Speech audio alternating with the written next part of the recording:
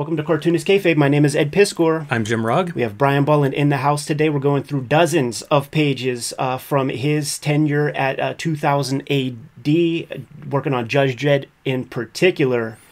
Going to get to ask him all the questions that we've always wanted to ask about his work on Judge Dredd. Brian, thank you so much for joining us again, sir. Thanks for having me again. And I do want to, we did the Killing Joke a couple of weeks back, and I do want to make mention that, we suggested that maybe it was pen and ink art that was done, but you're a brush guy when it comes to inking, correct? Yeah. I never used a pen. Everything I drew, everything that you can see here, was drawn with I think it was called a Series 6 number 3 Winsor & Newton brush. All except for the straight lines, which I would have used a repeatograph and a straight ruler of some sort. I would imagine that the curve of the top of the, I think it's called Lawgiver or something, the gun would have been done with a template of some sort, right, with a repeatograph. But all the line work, all the rest of the line work is done with a brush. That is unbelievable. It's amazing. Yeah, wow. And I understand that Dick Giordano inked with a brush too. His work always looked very penny, really, but I believe he worked with a brush. Yeah, that is wild, because you think about the stuff he did with Neil Adams and some of that fuss inside the knees and thing, basically hatching. Did Neil use a pen for his inking, do you think? I think he did. I think he used all sorts of tools. Yeah, brushes, markers. Did you ever interview Neil? We did not. That makes me super sad. But I got to see him draw a couple of times at conventions and things, and it's a real wild approach where he's just putting marks all over the paper. Oh, it's saw it? So loose, isn't it? Yeah. Well, yes, I know his work very well. I followed his work, ever since I was 19, I guess. Yeah. Younger, in fact. Wonderfully sort of anarchic. That's the word I'm looking for, wasn't it? He would terrific to look at. I saw him draw once at Heroes Con, and he would draw a couple of marks at this part of the paper, a couple of marks up there, a couple over here, and then just slowly you would see a Batman materialize. Like the marks down here would start to connect up here. Yeah, it was very different than how they teach you in little art books and things, with drawing eggs and cylinders and stuff. Yes, I always start with the left eye and then work my way out. Is that true? Well, the right eye, as we're looking at it, but I always start with that one. Interesting. This was a piece that I was very excited to see in this book, and it's a piece that I actually asked you about when we interviewed you the first time around, because of this stipple approach fascinated me whenever I would see it in old, online and places like that. And to see you use that, especially drawing at this big size, like that, go look at Drew Friedman's artwork. That could become a very laborious thing, but you seem to get from dark to light pretty. I really like Drew Friedman's stipple work.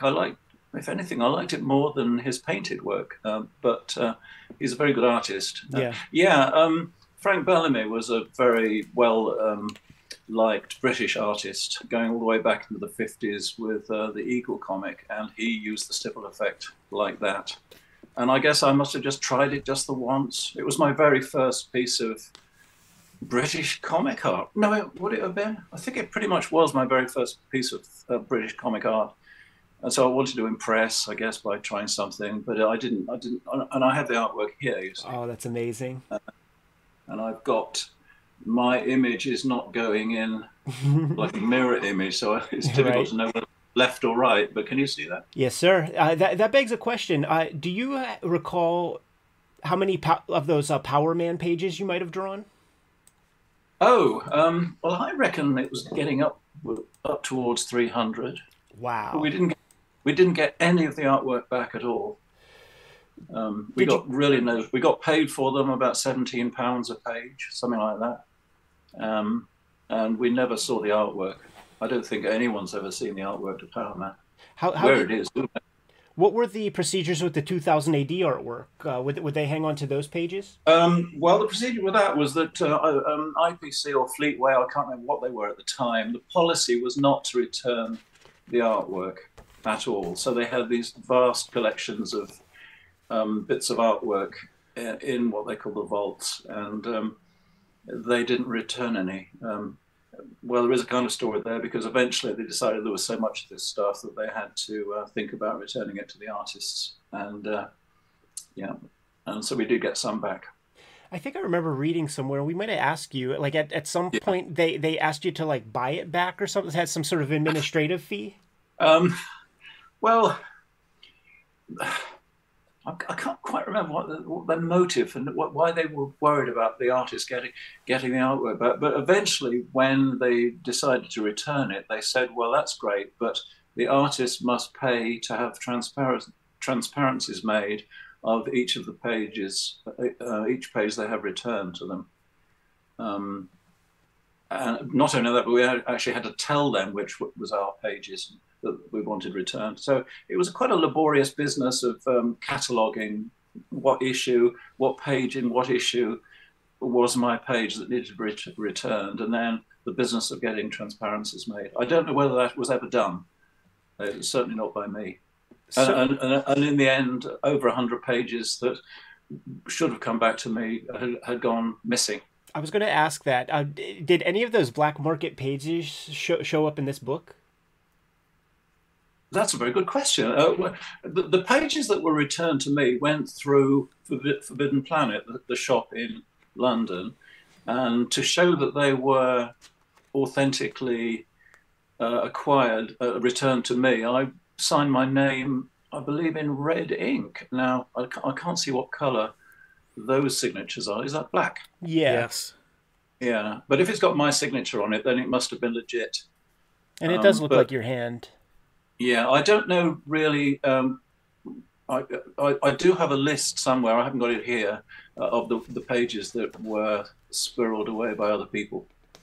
Yeah, so I couldn't tell you what's. I mean, that one's definitely one of mine. One that was returned to me.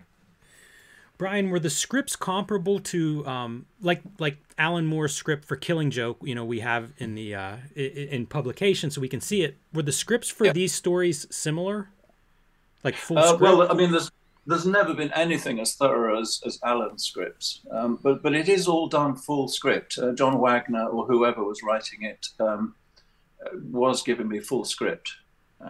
We didn't do it the Marvel way.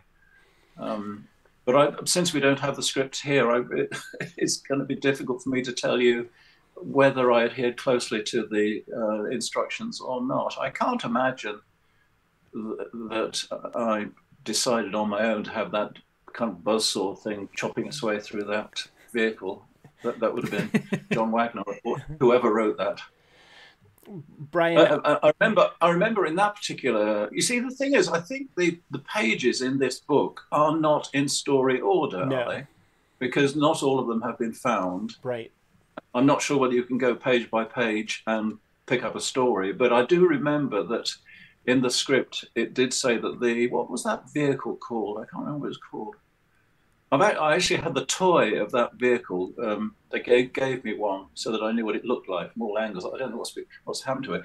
But in the script, I do remember it saying that it sort of crawled up with its crawler tracks, or whatever you call them, up the faces of the Mount Rushmore presidents. And I thought, how could he possibly do that? So I just had to do it anyway. You know, the thing going up an almost vertical surface. I do remember that. I see you're using Strathmore 500. I don't suppose that the 2000 AD offices supplied you with that. Yeah, I see a little stamp here. That's like the sort of... Do you know something? This is going to be a very patchy interview, because I really can't even remember whether I acquired the paper myself or whether they supplied it. Right. I mean, if I said they didn't, I could be slandering them. I say that because historically, certainly in American comics, you'll see people on record like Bernie Wrightson, who said that like the blue line paper at DC was just 2 steps above toilet paper, and then they made Dick Giordano like try it, and he was like, "Oh, fuck that! Like we're going to change paper stocks." And Strathmore 500, for the people at home, that's the best paper that's the best Bristol you can get. So it's a cheeky joke, supposing that the publisher would actually go for the best and not right. You know. Well, I don't know whether you can see this. Where's the camera on this thing? But the back of this bit of artwork, I'm pretty certain I would have bought this myself because it says CS10. There's a lot of very fancy writing on there, but I suspect I would have bought this stuff myself. Because I think it was quite a novel thing when I got to DC, and they were actually sending me DC paper to draw on. So I'm pretty certain I bought this stuff myself. Later pages were drawn on kind of floppy paper like this. Right. Is that the right way up? This is very weird because it's going not in. That is actually an inserted page into one of the Titan editions. I see. When the pages were out of sequence, I think they needed to start a story on the right page, so I added a couple of extra pages just to.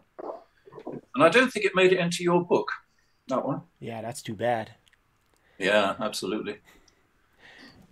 Would they give you some leeway? Did they know your speed of production? And 2000 AD, correct me if I'm wrong, I think it's a weekly magazine. It is. So would they say that, okay, we know Brian Bolland's speed. It's going to take him a little while. We're going to give him a story that we expect maybe a month in advance, 2 months in advance, anything like that? Or were you expected to turn a Judge Dredd story around pretty rapidly? They did know I was slow. They knew I was much slower than. Well, Carlos could do a page a day easily. Yeah. Mick McMahon was faster than me, and gradually, as I sort of got myself more into the position of being a Judge Dredd artist, they did realise that they were going to have to give me just the amount of time that I required, especially when it came to the Dark Judges. They gave me. They actually. Timed it so that Carlos's epic Apocalypse War didn't start until after my run on the Dark Judges was completed. I think they gave me a few weeks to do that. I think there was about 30 pages of that. Amazing. What have we got here? I think we're looking at that toy again. That little digger machine. Oh yeah, it had a name, and I don't know whether it's probably not called that on this page, is it? But. That was fun. I'm not very good at vehicles, actually. I have to admit that. Killdozer, Raider. The car? Killdozer. Could it be that? Killdozer was a comic in it's battle or action. It was, yeah. In a caption on that previous page. Yeah. What was this little pill character called? Yeah, he's the mascot for Alka-Seltzer here in the States. Alka-Seltzer, yes, that's right. And that's what all this is. We got the Jolly Green Giant. These pages did not come to America in the Eagle comic series that came to the States because of all the mascot stuff. Colonel Sanders. Colonel Sanders might have been alive. Yeah. At the time. Yes. Michelin Man. Well, you know that the Green Giant Company attempted to sue them for that. There was a legal tussle over the Green Giant sweet corn stuff, and. I think the Green Giant Company were given a free ad in 2000 AD at some point. and these pages were never reprinted in the later editions, were they? Until quite recently. Was all the lettering pasted up? Or would that be a consequence of you taking your time and then they have to like rush? No, that's just the way they do it. That is always the way they did it. You know, Tom Frame was usually the letterer. And as you see, I drew the whole thing. I'm not even sure I was very aware of where the lettering was going to go. And as you can see, it had to be stuck in all kinds of awkward places. Right, you got it over the Green Giant's jawline here and there. That feels like a whole discipline unto itself to try to figure out how to like accommodate a letterer. Yes, very wordy. What? It's a big word count. You know, there's a lot of space for the letter. The lettering needs a lot of space. I think in later work, you know, by the time I was doing Camelot and stuff like that and Killing Joke, I think I was pretty much specifying where the word balloons should go and allocating space for them. But I don't think I was very aware of it here. Yeah, there's the Green Giant again. And who are the other characters? There was a banana. Mr. Oh, there's a Mr. Mr. Peanut. Now, this the guy on the bottom right, I think that was, we have a sugar company here called Tate and Lyle. I think Mr. Tate was the founder of the Tate Gallery. Have you heard of the Tate Gallery? Yes. In London. And that was the little sugar cube man was their mascot, their logo. And then, of course, there's the Michelin man on the right. That's our guy right here. Brian, did you keep a morgue file? Now, a what? A morgue file, like for reference? Like, did you have clipped out, magazines referencing people, vehicles, advertising, mascots? I guess I must have done. I was always cutting out pages all the time and putting them into folders. Of course, now we have Google and Wikipedia, and you can look up anything instantly, can't you? But at the time, I would have had folders full of faces and things, and not that I would copy, but I would sort of use for reference. I guess I wouldn't have made a point of keeping a folder full of Michelin Man and Alka-Seltzer Boys or anything like that. So I assume I would have had to have gone and found those things. Would you have a network set up with guys like Dave Gibbons or Mick McMahon to kind of share reference material? I know that's sort of the beauty of sharing studios and things. Well, Mick and Dave did share a studio. I've never shared a studio with anybody other than my wife, right? But never with another comic artist. And I've occasionally I've inked Dave Gibbons's work, and Dave has inked my work. He did some inking on Dread, I think, when I was getting behind, as did Gary Leach. But apart from that, we don't really collaborate in that way. We just rescue each other occasionally. Right. Pill boys are going through a hard time. Yeah, they are. Look at that. By the way, neither of these pages have your signature on it, which suggests to me they may be the black market pages. Possibly, yes. Yeah. You see, the thing is, occasionally, very nice people have said, "Look, I've just heard this story about these pages, and I bought a page recently, and I believe it's not what it's one of the ones that didn't go through you, i.e., me." And we've kind of stroked our chins, and we've occasionally they've floated a bit of dough my way, a small amount, just as a kind of gesture. I mean, there's nothing I can do about it now. Right. I mean, the only thing I would like to do is expose the people who took the pages. Yeah. I mean, there was a sort of chain of people who were had access to the artwork in the vaults. I mean, all sorts of people were borrowing bits of artwork to go into fanzines or to go into things of that sort, or I guess fanzines and things of that sort. And those are the people who would have lifted the pages. And I would imagine all of them would be people I knew quite well. So I quite like, and I think I know who it was actually, but I can't prove it. Sure. But, yeah.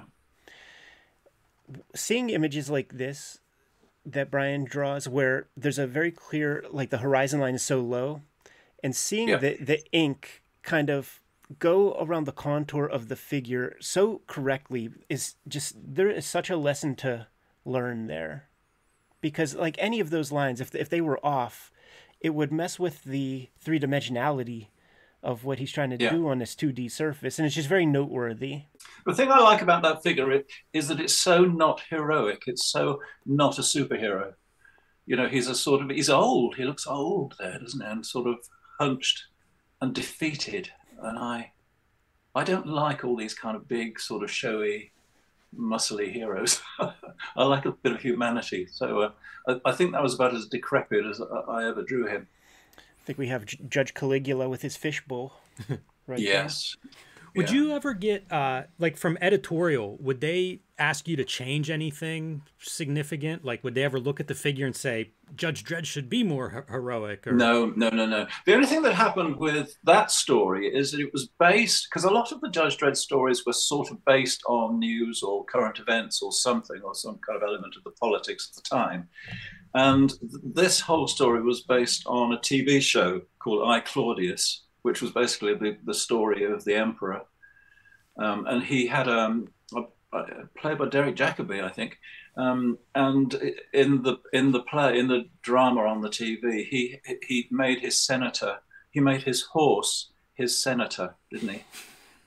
So in this story, in Judge Cal, which is a sort of our version of that whole Roman saga, he makes his fish, doesn't he? He makes his fish his second in command. So good, man. I love that. When it's time for you to draw a strip, there is always so much imaginative work required for set pieces, scenery, extra characters and things. And I'm looking at this vehicle right here. Do you just basically draw this one time, or do you have any time in the schedule to fiddle around in a sketchbook to come up with these different? No, I think that I don't remember. No, I don't. I think that just happened on the page. That's not a vehicle that was specified. Now, you know that this was inked by Gary Leach, these pages. Yeah, we see that right here. Ah, it's right there, is it? Excellent. Yeah, you see, I haven't got the artwork in front of me, so some of those panels I inked myself. Others, I believe, I can see were inked by Gary. What's really fascinating is that I turn the page, I look at this, it has a little bit of the Krusty Bunker, Neil Adams vibe to it. Gary's bringing a much bolder line, like a thicker line than what I've seen you put in here. And I remember talking to him about it, and he did say yes, he was using a thicker line than he thinks I would have. There's a lot of zipper tone on there, isn't there? Yeah. Are you applying all of that yourself, or is that something that Gary Leach is doing? Well, I mean, he inked it. I mean, that would have left my hands in pencil, so I guess we were both using. I mean, can you see from your page whether it's a very light or dark or thick? I mean, sometimes the dots are so fine that it could. The print process could struggle with the fineness of the dot screen, so it's often safer to use a fairly large. My screen over here keeps going dark. I'm using it as lighting here. I suspect. I mean, the bottom left-hand panel, for instance, is darker than I would use. I would generally use like a 30% or even a 20 or 10% screen when I was putting zipper down. But there's a lot on the top left, isn't there? Right. Yeah, that is a full panel. It's good. It's good. I'm looking at some of the modeling that Leach is doing on these sort of reptilian hands by scalpeling off those white areas, and it's just so fascinating with Zipatone. When you start to cut some white into it, it really adds that three-dimensionality. Yes, I used to enjoy doing that. Yeah, using a scalpel to. Now, I think that is all penciled and inked by me. Gary wasn't on either of those pages. Now, look at that balloon right in the middle of that cover. Covering up some nice stuff, too. Yeah. It's a shame, isn't it? But, I mean, when I drew that cover, I may not have known what, what words the guys were going to be saying. So I didn't really know how much room they needed for that cover. I don't think a cover is scripted. Is it? I don't remember how it was agreed upon, but there you go. The archival process is telling on you here, because we see these lines back here, and the finish of the boot, it's a different ink than Indian ink, and it's faded a whole lot, so it's like a micron pen or something. You're right. You're absolutely right. And I've only got a fairly small screen here, but I think when I looked at that, I remember I pretty much fluffed that boot because it wasn't really a very important part of the picture. Right. So I must have used some kind of marker pen of some sort. Yeah, it's fun too, because like at the end of the lines, you see the sort of bleed of the dot pen from the pen. Yeah. That's what we explore at this stage when we do these kind of videos. Brian, when you do a piece like these alligator creatures coming at you, do you light box them and then just kind of change little things, like as you do the next guys? I don't think that. It's all different poses. Yeah. No, I don't think I ever used a light. I've got a light box down to my left, but I very rarely used it. I don't think I used a light box. I used an Artograph projector for my DC work more, for covers and stuff like that, because the rough would be drawn sort of that gosh, that's a really weird. There's a delay on here, but quite a small, what we call A4 rough.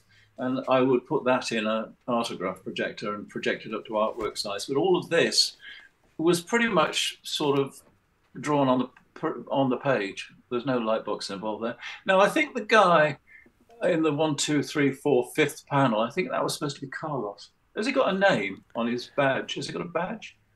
I don't see the badge, but I was absolutely going to ask you. Oh, it's Judge Fernandez. Yeah. Well, that would be Carlos Esquerra. I think that we were modeling him on Carlos, because he looks like that. He looked like that. Would the Artograph projector come into play with drawing this thing? No, I don't think so. I don't. This is so inadequate because I really can't remember. There certainly wasn't a model of that. Okay. I don't know what you see. Mick and I were alternating on these stories, weren't we? Whether he would have designed that vehicle himself, and it had been in an earlier issue, and I just thought, right, I've got to draw this bloody thing. I couldn't really tell you for sure unless we were to look at the story before to see who originally drew it. Would you start to get into a panic phase on page 7, or like when it's like the end of a story? I'm imagining this is like one of the last like pages. So would you put some energy on each page as you're putting it together for a week's worth of strip, or is there a time where you got to just like really get the work done at the end? The hardest I ever worked was when I was drawing Power Man, because there were something like, I don't know, 15 pages or something like that. And when I was doing the last, say, 5 pages, I just would have to stay up all day and all night and all day the next day to get it done. But I don't remember. By the time I was drawing this stuff, I was living in a flat in central London, and I used to work really late hours. I'd work till about 5:30 a.m. and then, have a break. Well, not have a break, but I'd finish. But I don't remember ever it being a real panic to get it finished the way the Power Man stuff was. Because, Power Man had a schedule. It had to come out every 2 weeks. Power Man was bi-monthly. Is that right? Every 2 weeks. Bi-weekly, every 2 weeks. Bi-weekly. And so there was a deadline. There was no getting out of that. But with this, they knew that my story could, they'd give me enough time for me to get done reasonably comfortably, yeah. Like these kind of creatures and stuff, so well designed. And it's just hard to imagine that, you basically design them on the page as you're asked to draw them. Yeah, I don't recall ever. I did do some tryout images of the 4 Dark Judges. I remember that I drew them in pencil or something. Now, I'll tell you something about that big panel on the left-hand page. The figure, if you go up a little bit to the right, the guy who's eating something, I was having him eating a rat. Now, it's a little blurry, but they did paint that out. They thought, for some reason, they just didn't like the fact that he was chawing on a rat. So somebody painted, what is he eating, by the way? What does it look as he's eating? It's funny. It's just kind of a mound, almost like a potato or something, but you can see the tail. There's still like a little bit of tail sticking out. Well, Jan Shepherd was the art director, I think that's what you'd call her, on 2000 AD, and she made a number of changes, made a few changes here and there. But by the way, I watched you live this afternoon, and you were talking about having a guest later on today. Yes, Is that sir. me? Yes, sir. Okay. Yes. Thanks so much too. This is such a pleasure, and it's so cool to have this kind of thing on the record. Now, I'll tell you something. When I first went to New York to visit DC, I've got a friend over here who was Richard Burton, who was working at 2000 AD. He was friends with Paul Levitz at DC, and he arranged for me to visit the DC offices. And they didn't really know who I was. This was about 1978. And I went to a few comic shops around the place because I had heard that 2000 AD had surfaced to some extent in comic shops as early as 78, 79. And I said, do you have any 2000 ADs? And he said, not really. They're really on crap paper. We don't really sell that stuff. So it would have been this stuff, I guess. That was a revelation. We interviewed Steve Bissett on the channel, and he was collecting 2000 AD when it was being serialized. I think he was getting it from Hanley's in New York. I think so. Yeah. But yeah, he was collecting that. Look at this Clark Kent looking guy. Yeah. Wow. Yeah. I was sort of, I was always a DC fan, and it was my attempt to make him look like Clark Kent, actually. Yeah. And look at that. We got a Barry Windsor Smith Conan right Have there. We? Yeah. Is that what that... With like from issue 1, that yes. helmet.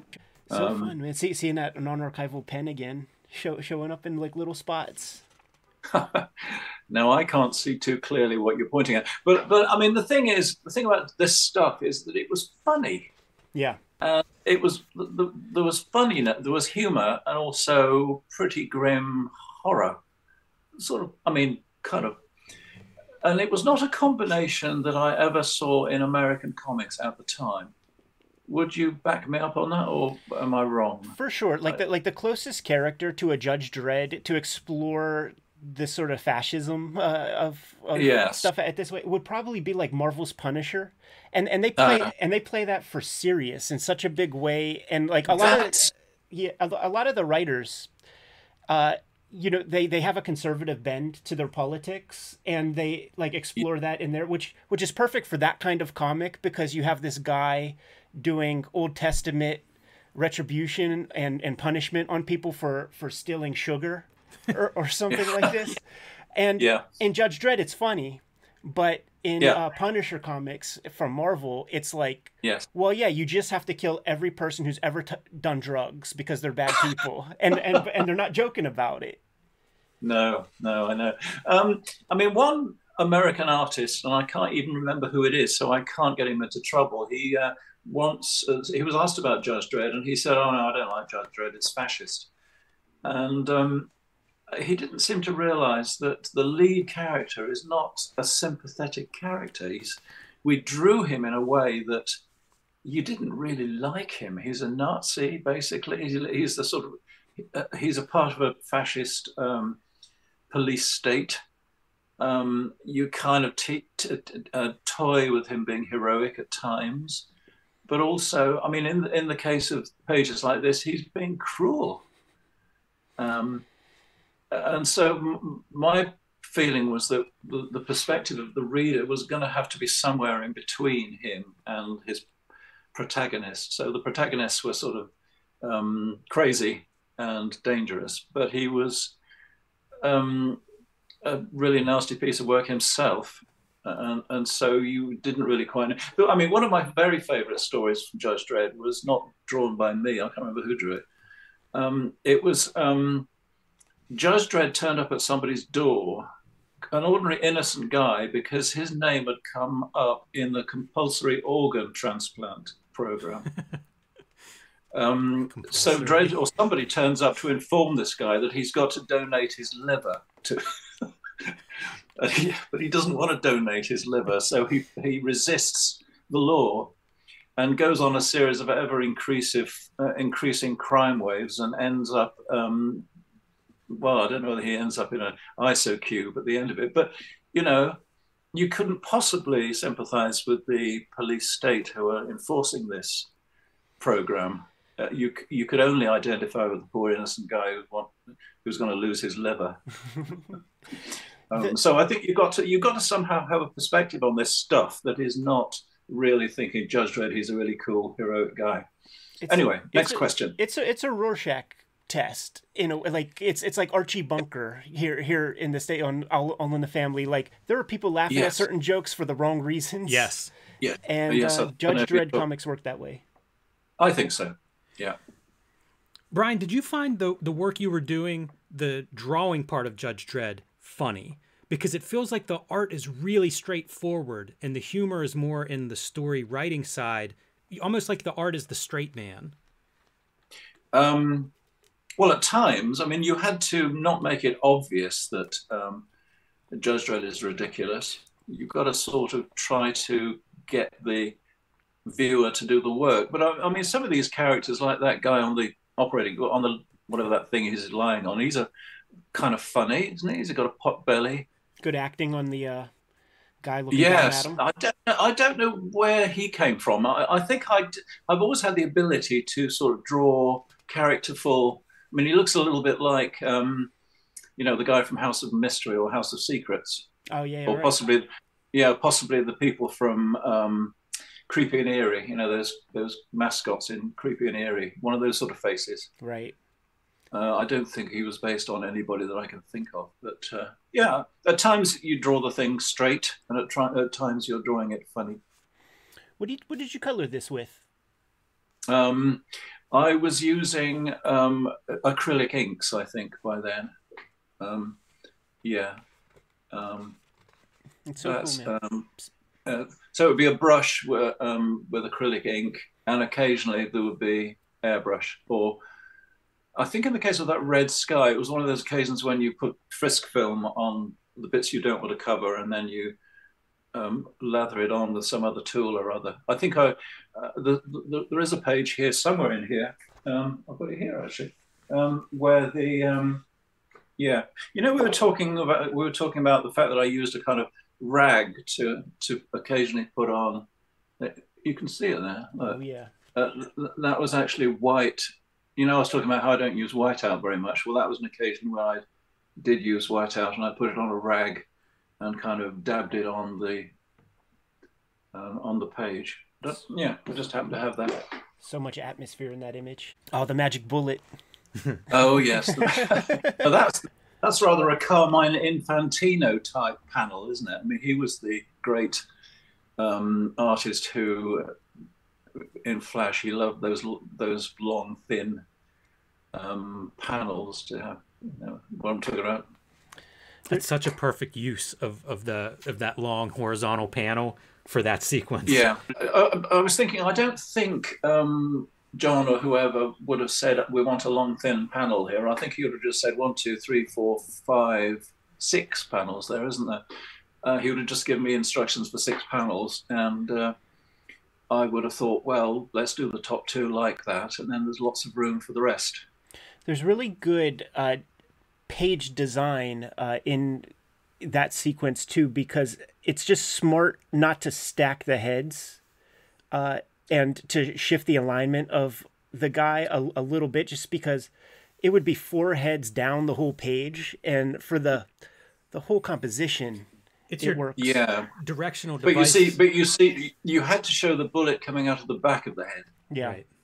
So there had to be plenty of room to the right of the head, so I had to move it forward a bit, didn't I? It's very cinematic. You know, it feels like you're tracking that bullet with your camera. Yeah. Almost like in a movie. Yeah. You know, and as the camera pans, that's the effect, as the guy's head's going to be moving from right to left. It's a pity we don't have the script here. I don't know whether John or anybody has the scripts for this stuff, but it would be quite nice to have been able to compare what he wrote and with what I drew. Just going back to you saying, like, we have to show the bullet coming out of the head, do you ever pinch yourself and just say, I got the luckiest, coolest job in the universe? And this is a heck of a way to spend an afternoon. I think so. I once drew a strip for Des Skin for his House of Hammer, and it was Vampire Circus, and I did a scene. Now, there was a guy's bald head was just exploding in a bloody mass. I can't remember why. Are you familiar with that strip at all? No. Possibly not. And that was heavily censored, painted out. Because I always think that even though there's humor in this stuff, that, you know, if something is going to be violent, I'm not going to hold back. Right. There's got to be some way of making it look violent. That last story to me felt very much like an EC story. Yeah. And now we turn the page here, and I feel like this is a Warren magazine that we've turned into, you know, an eerie or a creepy. Now, what are we calling this stuff I was using? Are we calling this craft tint? Craft tint's the company. Duo Shade is the... I might have called it a duotone board. And it came with 2 chemicals, didn't it? Yes. Yeah. And if you paint one of the chemicals on, you get lines go. Are they crosshatch lines? I can't really see from here. The thinner, like the one chemical. Okay, so on the actual paper, and I'm not sure if the camera can pick this up so well, but there are these undeveloped crosshatch lines on the whole page. Yes. And there are two sets. There's a set going one direction and a set going another direction. Yeah. So one chemical, it's 2 bottles of chemicals. One chemical, the least stinky one, by the way, will develop only one set of lines. Yeah. The stinky one that like will give you cancer if you breathe it too long, that gives you the darker value of gray. Yeah, that's right. Yes. I think I tried it just the once. I can't think of any other story that I used it on. I did hear that it was not going to stay very stable. So if anybody wanted the artwork, it would go brown and horrible. Yeah, you gotta sell it right away. Yeah. These pages held up well. They look good. They're not too bad. Now, I do notice that my signature is not on those pages. Yeah, that's a bummer. I have a feeling, I think you've asked me whether I use photo reference. And I have a feeling that face underneath the Judge Dredd logo, that first face, I may have swiped it. It's very good lighting. Yeah. Notice that it's, I say I always light things top left, so the shadow is on the bottom right. Well, on this occasion, because there is a light to the right of them, I had to flip that. And I was feeling I might have pinched that face from somewhere, but I couldn't remember where. I feel like the light source is one of those things you just don't see in contemporary comic book artists. Right. Because when I was coming up, that was huge. That's how you figured out spotting blacks and shadows and volume. And so much of that just isn't done anymore in the original art. Yeah.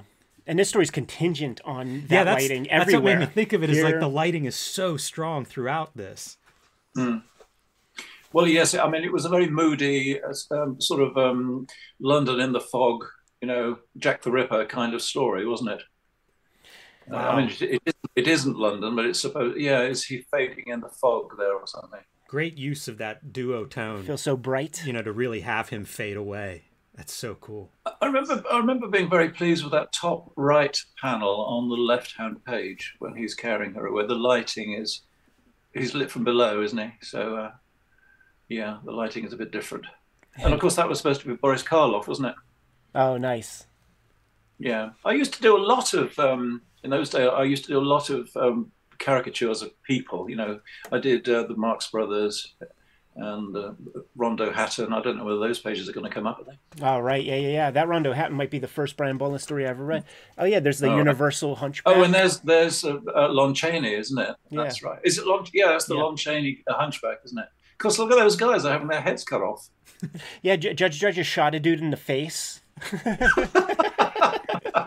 I mean, are they people or are they mannequins? They are supposed to be real people, aren't they? No. Are they? Hey, he's the judge, man. He can do his thing. He is. He can do whatever he likes. Yeah. He is the law. Yeah. That's right. He is. So not a bad Lon Chaney Hunchback either, I think. Absolutely not. Of course, you see, I had a great collection of famous monsters of Filmland going all the way back to #1. I was going to ask. I had loads of reference for that. I was going to ask, man, because that looks close. Yeah. Getting in some covers. Yeah. Now, the one on the left is one of those where I didn't really have it. I don't think the eagle. I think the eagle was. I don't think I drew the eagle. Is that stuck on? There's brushstrokes. Yeah, I think that's on the. It looks like that's on the original art. I don't see a line for a paste up or anything there. Look at the brushstrokes. Okay, well, I must have just. Maybe I blew it up. I don't remember having an autograph projector at the time. But that was one of those times when I had to get a cover done in a day, and I didn't have an idea. Right. A lot of the time, you just don't have an idea, and you like when I did my first Wonder Woman cover, I just drew her looking at the viewer, and it ended up looking quite good. That's so funny because maybe 10 years after that, we get into the 90s, and it feels like there's a whole, for a while, like poster covers, which would just be something like this, or Wonder Woman looking at the viewer. They were so striking, but then you get like that next generation. It's like, okay, let's just do that. The standalone poster images. I'm really stuck at the moment. I mean, I've just done 8 Batman covers. Batman One Bad Day, and each one is I've just done Clayface. Love that Clayface, man. Like, I saw this on your Instagram. Everybody needs to follow that Instagram. That Clayface is fucking amazing. Yeah. I thought I'm never going to get away with that, but it turns out that if you look at the story inside, he looks pretty much like that. That's so good. He's just a human mess. Oh man. I don't know whether you know who Johnny Vegas is. We've got a guy over here called Johnny Vegas. He's a TV comedian, really, and he's a great comics fan, 2000 AD fan, and he's a friend of mine because he was, fan of him. When he was 10 years old, he came to Forbidden Planet and to have our autographs, and he's now a ceramicist. He makes clay models. So I got in touch with Johnny Vegas. You'll have to look him up, and asked him what color clay is, and he sent me some reference for what color to make Clayface. Anyway, back to the plot. Where are we? Brian, did you ever have anybody in mind for that scowl on Judge Dredd? Is there an old football player or anybody like that? No, inspires that? That was just me following Mick's cues. Mick, Carlos Ezquerra designed Judge Dredd visually, and but didn't draw him for the first good many months. And Mick came along and was asked to draw it in the style of Carlos, and he was a new guy. We didn't know Mick at all. I didn't know Mick, and his style was absolutely wonderful, and it was evolving week by week. And Dredd's big boots, they became a thing because I think Mick drew him that way. And I really don't remember when we first saw the scowl, but I feel it must have been Mick who, all of the time, with my more realistic style, more sort of classical style, I suppose you might say, I was trying to interpret his developments in my style. So I've forgotten exactly what the question was, but it wasn't me. Right. But it seemed to be his trademark, right? He always has that expression. Except when he's eating umpty candy. Do you know what I'm talking about? Oh, yeah. Okay. It's a great couple covers with Eagle and stuff. Yeah. The question I was going to ask is, like, when you have to come up with a science fiction animal like this, do you start from a place of realistic animal anatomy and then push it, or are you just out of your head coming up with things? I think I'm out of my head coming up with that stuff. I don't. John would have, or possibly Chris Lauder. Does it say who wrote this? John Howard. John Howard. Now, there wasn't actually a John Howard. There was a Chris Lauder who called himself possibly John. Did you say John Howard? Yeah. I think that might have been Chris. I don't think he would have given me any instructions as to what that thing looked like. Possibly there might have. One of them's got a kind of a mammal sitting on his head for a hat. Right. Yes. That one down there. I think that was just me winging it, really. And the guy who's about to be hung, he's very much like the creatures that I came up with for the first Forbidden Planet store. Totally. I did the ads for the Forbidden Planet store when it opened in '78, and characters that look like that seem to sort of fall out of my. I was going to say pen, but I've never used a pen. that is true. Like these kind of caricaturish images. It makes me wonder: is Basil Wolverton high on your list of influences? Not really. No, I know who he is. No, I wouldn't say he was. I don't know. Now, I will just tell you one thing. I may have told you this before, but panel 1 on the left-hand page and the bottom right-hand panel, my old teenage friend from when we were teenagers, Dave Harwood, who grew up in the village next door to mine when I was 16 or so, he was visiting, and I always wanted to get him into 2000 AD, and he inked those 2 panels, top left, bottom right. I see. I don't know whether you can see a difference in style, but he didn't stay very long, so those are the only 2 things he ever inked on. He has a very French style. It looks like the classic bande dessinée, like westerns and things. I textures. would have never picked that out as being different, but looking closely, like it does feel like there are some different marks on here. Yeah. Some textures and things that I don't see. I don't see it as much in this top left panel. No. We did a lot of stuff in our teens. We did a lot of one-off things where I would draw something and he would ink it. We did a fanzine together called it was actually called RDH Comics. RDH. This is the End Comics, and there's early strips by me and early strips by him, and later things that we did together. And I will just show you this. Actually, I've got to plug this at every possible occasion. I got this. Now then, I've got this thing coming out soon. Yes. It's my memoir, and down at the bottom here, you'll see that Johnny Vegas from the TV and Dave Howard, my old childhood friend, get a name on the cover. So everybody has to rush out and buy this thing. Absolutely. When is that coming out? Well, it's at the printers at the moment. Did I show it on the screen long enough? Oh, totally. Apparently, it's at the printers. We found a few errors that had to be ironed out, but apparently it's going through the print process at the moment. And so I think Dave Gibbons's thing, memoir, and mine seem to be almost pretty much coming out at the same time, sometime in early to mid-March. So we'll expect you two to do like a co-book tour across America this spring, summer. Well, the two of us are actually giving a talk in a place called the Century Club in London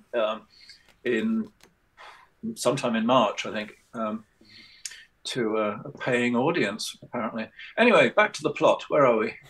We are looking. There's another occasion where the word balloons, there was no room for the balloons. Look, they had to go. Now, you see that guy with the funny eyes. I mean, he looks like, on the top left, he looks like somebody from the Forbidden Planet ads, doesn't it? To some extent. But I mean, there were mutants. The whole of the Cursed Earth was riddled with mutants, and so you could have a field day drawing them anyhow you like. This feels like the kind of lettering that would make you start to plan where the lettering should go, because it's such it really. It hurts a little bit of the drawing. You know, you have these feet hanging, very dramatic, and then you put a word balloon on top of that. Yeah, I know. I don't know what I was thinking that I didn't somehow.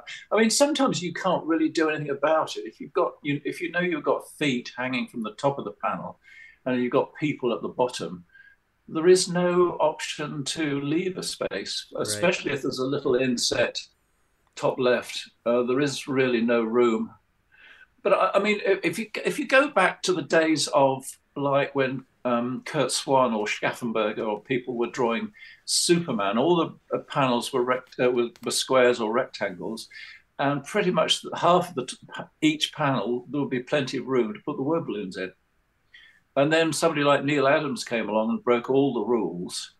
You know, he had panels going in all kinds of directions, and sort of people sort of squashed into all kinds of parts of the panel, and the word balloons had to go wherever they possibly could. So I guess we're in that sort of era. Yeah, what have we got here? We're going to have to talk about this cover here. On the right. Because of that stretched, skewed image. I see no paste up. No, that looks like it was drawn. Was there a secret trick to doing this cover, Brian? Yeah, well, the secret trick is simply that you draw the thing in pencil with a grid, and then you draw the grid. I don't know whether you can see any evidence of a grid. No grid evidence. And you just widen the grid. You know, I mean, that's the only way I can think I did it, because I didn't have a computer or any of that sort of thing.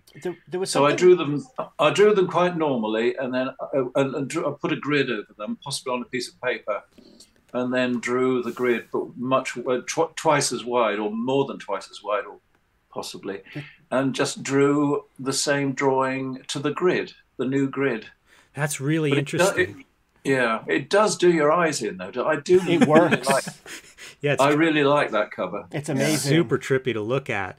It's so believable. Like the edge lines are fatter on the helmet and then really thin at the top. You know, if you really stretched a drawing, it's exactly what you would get. Yeah.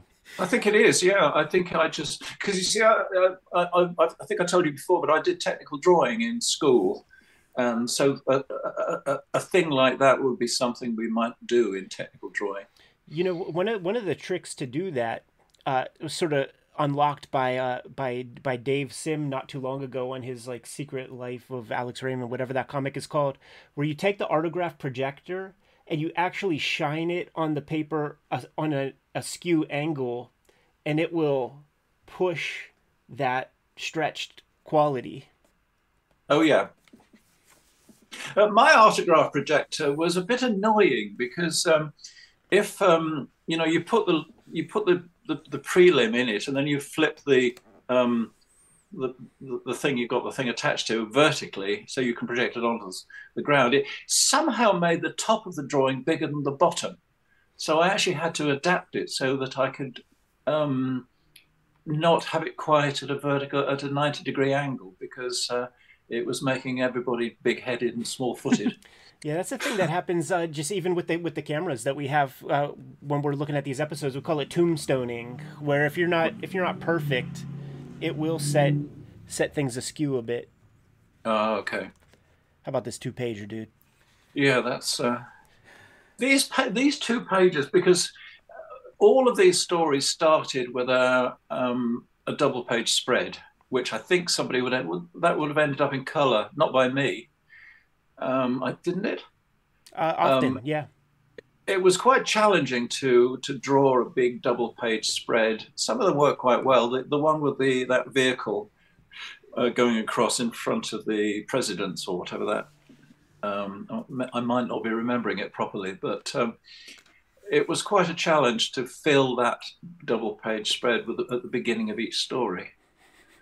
It wasn't something it came easy to me, but I must say those characters are pretty crazy, aren't they? It's such a striking image. It is. Figure with the pieces missing and stuff. Unforgettable. Very, very awesome.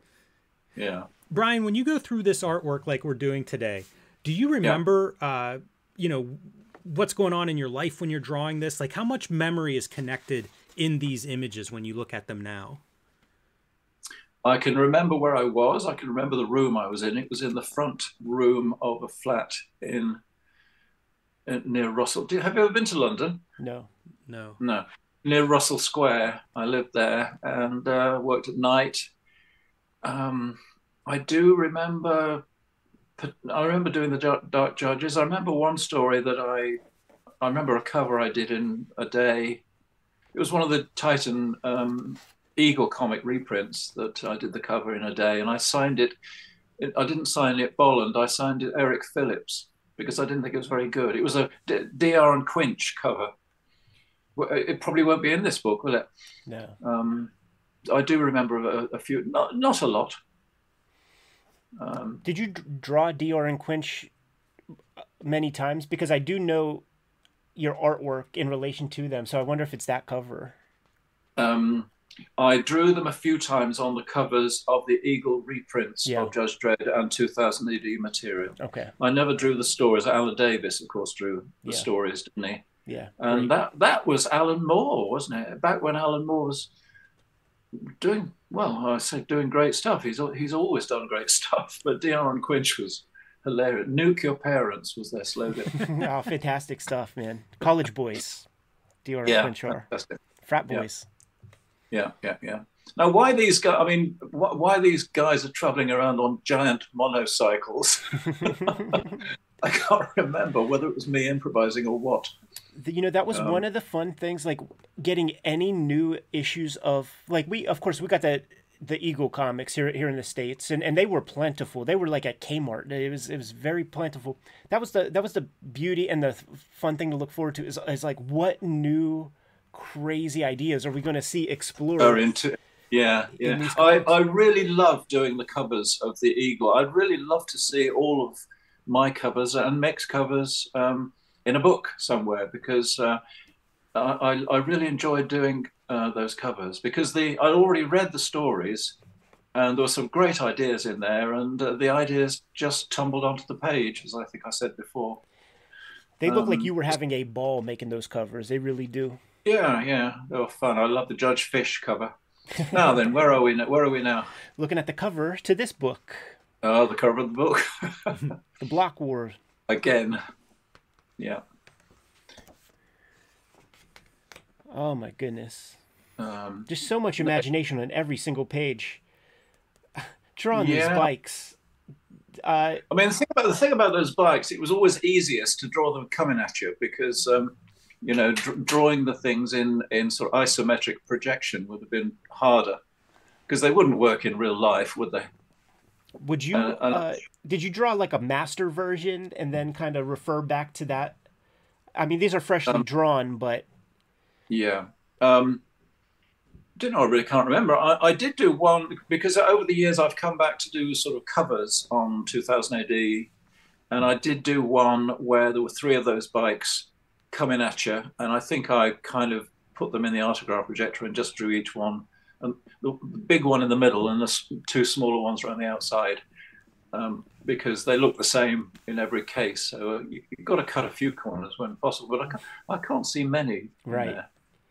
Really those cool. buildings were, I mean, I don't know whether Carlos or Mick first came up with those kinds of buildings, but they were very much the way they did them. Quite hard to draw, actually. Isn't it funny at this point now in 2023 to think that the title 2000 AD was far enough in the future that it was ridiculously far in the future. Yeah, I remember going to China in 1984, and I thought, wow, that's ridiculous. That's like the book. But and then we had 2000 AD. Now you see, the thing is, my buildings would be like blocks, like that, because I don't quite know how I could have drawn a block wall between blobby buildings. You know, in this case, it made more sense for them to be the old-fashioned, straight up and down skyscrapers. You know, this is just looks like absolute madness. You've got the perspective of those buildings, and then figures just moving all about. Yeah. Wow. There was quite a good Eagle cover that, well, I did, of a whole lot of people falling between the buildings, and while they're falling, they're shooting each other. But that's not all. I think Judge Dredd is leaning out and saying, "This block war is getting out of hand." He's saying. And then here are guys, you know, surrendering, and it's a whole crowd. It's not very much cheated in there. No. I don't like drawing crowds. It's hard work. Oh, I hear you, man. Yeah. And see, here's one of those pieces. Would this be that Hessian rag? Yes. I call it Hessian rag. It was Hessian is like sacking, isn't it? It was we call it burlap, burlap sack. Possibly, yeah. I'm not even sure it was as crude as that. I think it was. It wasn't like a handkerchief or something like that. It was something, a piece of material. I mean, you can see the texture of it there, can't you? But you just hold it in your hand and you squirt a bit of ink on it, and I would imagine those pale bits on his knees were done with whiteout. Yeah. Can you? Does it look as if it's whiteout? Yeah, it is. Sure. Yeah. Sure. That was just me not being bothered to draw his feet. The atmosphere and mood of it is just so perfect. Did you ever play around with that rag experimentally anywhere else before this? I'm sure I have, yes. It's a really great texture in that it reminds me of the duotone, and it must be the whatever the thread is in that rag, because you get these. It looks like dots. Beautiful, yeah. It's very interesting for a texture. It works so well. I'm surprised it's not a more common effect. Yeah. No, I haven't used it. Well, I don't. I work on it. What am I saying? I haven't used it. I read somebody. I was reading about myself, as you do, and somebody said Boland's been working digitally for 30 years. He said, "Did they even have computers in those days or something?" And they said, "All this time he's been working with a mouse." And I said, "No, I've never drawn with a mouse." And I worked it out. I've actually been working digitally for 25 years now. It's a quarter of a century. It's amazing. Yeah. We were talking about one of those early tutorials you had posted years ago. Now at this point, 20 years ago maybe, and somebody sent me a PDF. They had done screen captures of it. Yeah. Have you seen that? Yeah. Yeah.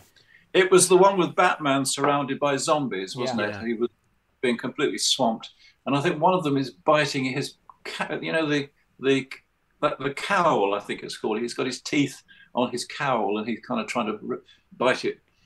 We were talking about how the Joker stuck his fingers into the eye sockets of Batman's cowl in The Killing Joke, and I think on this cover the zombie was. I'm digressing here, aren't I?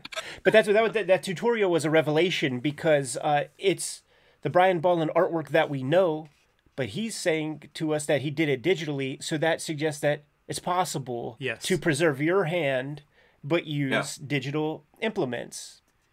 Yes. Brian, do you remember lettering? Did you do the lettering right here? It looks like there's no, I did not do the lettering. No, I think that's always been Tom Frame or pretty much him. It looks as if the thing on the bottom's fallen off, doesn't it? Yeah, it looks like it could have been to be continued, or the name of the story. It says next prog here, so it'd be probably the name of the story or part 2 or whatever. Yeah, there's a little bit of lettering there for Judge Mortis. Oh yeah, but yes, that's true. I mean, the badges, Judge Dredd's badge, and whatever that says there, that would have had to have been me, of course. Yeah. But all of the dialogue is added by Tom Frame. What an incredible image in terms, again, of like that depth. Yeah. Because you get so sucked into these judges. They're so mesmerizing. And then you realize, like, this foreground piece, it's almost equally up to task, and it's just totally different planes. That's a heck of a Did I show you the sheep's skull that I used for Mortis? Do you still have that? Yeah. It's right here. Hang on, I won't look.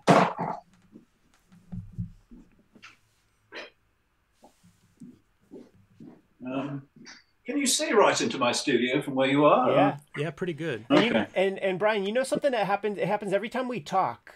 Maybe halfway through. That's so awesome. There he is. There he is. Wow. About halfway through our conversations, both times that we chatted, your spinner rack begins to spin, and it makes me wonder about ghosts or cats or something. No, I'm the only person here. It does rotate, but it spins all by itself when we're chatting, and people in the comments are like, "Is there a poltergeist in the Bolland studio?" Well, I can't reach it from where I am, so exactly. I've not noticed that. Yeah, happened both times. It just rotated because I moved it, but yes. Brian, would you use templates or anything to do like eyes like this in order to get matching irises and pupils? I don't think so. Possibly. I really can't remember using a template of any. I suppose if there are two things that are identical, I can do that now, of course, in Photoshop. I can draw a pupil and then I can copy it and move it over to the other eye. So there are ways I can cheat in Photoshop, but in a case like, are they identical, those eyes? They look pretty close. I don't remember. I might have used a bit of tracing paper occasionally, but I couldn't say. These kind of explosions, do you eyeball that, or is there a center point, like when you use perspective, and then you trace all the lines back to that? I did have a technique where I would put a little bit of tape on the fulcrum of the thing. Is that a word? And just rotate the ruler so that. I think Neil Adams used to use that kind of starburst effect sometimes. I remember him doing some wonderful Superman and Flash covers. Superman, I think in particular. There was a Superman and an action cover that I remember he used that kind of effect on. But I would use a ruler with a bit of tape on the end. Yeah. What have we got here? More crowds coming at us. Oh, lovely. Oh, lovely. Great stuff. It's that kind of stuff. When you're tasked with doing that, people like Jaime Hernandez or Alex Toth come to mind, because you just know they're going to figure out a way to communicate crowd without using as much lines as you're using or I'm using. And I curse them. Yeah, not a lot of shortcuts there. Have I talked to you about Alex Toth and how much I admired his work? I'm sure I did. Let's talk to To me, he was the king of comics. No other name comes to mind. I think he understood and knew it, but he was a master, an absolute master of the medium of comics. And he said that, I think at some point he said that if you look at things, not everything is in focus. I don't know how to draw things that are not in focus. He could do it. So I find it really difficult to draw a crowd scene because I don't know how to draw an out of focus person in the background, really. But you do after you've drawn a few figures, you can't possibly have as much detail as they go back into the distance. Right. Yeah. That's interesting with your in focus stuff. I always think about like high definition cameras and television and video screens now. Like everything is so sharp now. In a weird way, your art was ahead of its time because like now we can appreciate it whether we're showing it on a video or having a book like this. That precision is something that has become more a part of our world. And, it really helps your art in a lot of ways where it's like, keep it coming, Oh, there's that page. Nice. Yeah, I think I probably showed you this before, but this is the artwork to that page. I'm getting better at working out how to do this little screen on the top right-hand corner. Yes, sir. But by the time it goes up here, see, I can't see it anymore because my head's disappeared. Brian, these pages that you're showing us, are they pages that you hold in high reverence that you just want to hang on to for forever, or? Yes, there are pages that I'd like to keep some forever. And I mean, these are not the best ones, I don't think. But I'd like to have a few. I've got a few. What else have I got here? Oh yeah, there's this other one. I don't know where this is going to come up, is it? Let's see. Oh yeah, the water stuff. Yeah. Yeah. You asked me. Yes. Well, I mean, if somebody came along with a ridiculous offer, I might consider it. That top left-hand page, I did keep. I'm so glad to hear that. Myself. What do you say? No, I don't still have it. I was offered a good sum of money for it, and I sold it to a friend. But I think it's probably worth more now than he paid for it. Oh, definitely. At the time, I thought, wow. But what I've seen of the price of artwork now, I think it would probably go for a bit more now. Oh yeah, that's an iconic. I mean, that's the Judge Dredd image. Yes. Yeah, it is. I mean, when you see collections, often the end papers are that top left-hand panel, and I think John Wagner has that panel on his business card. I don't know. It is pretty. You guys saw Punisher Warzone? There's a scene. This is in that movie. Yeah. Yes, and it's got to, man. It's that exact moment.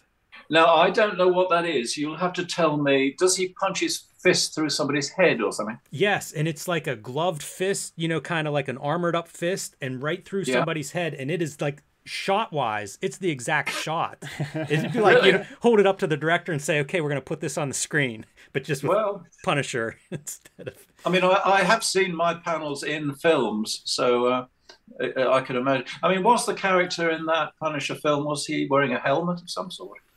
I can't remember that detail. It's been a long time since I saw it, but I mean, it is this moment. Yeah. So those buildings were quite fun. I don't. I found it easier to draw those buildings without easier than the blobby buildings in Mega City, I think. But your lack of use of white media makes it still hard with these windows and things to draw each of those and not cut in with white out. Yeah. Now, the top right-hand panel on the left-hand page, that does look like whiteout to me. Sure. Is that white? Yeah, you took the toothbrush to it for sure. Oh, is that what I did? Yeah. Yeah. Oh, that's a toothbrush, is it? Yeah, I guess it must be. It's a spatter. I'll say that. It's a spatter. So it's a whiteout. It is whiteout I was using. There is no other way of painting white onto artwork other than using whiteout.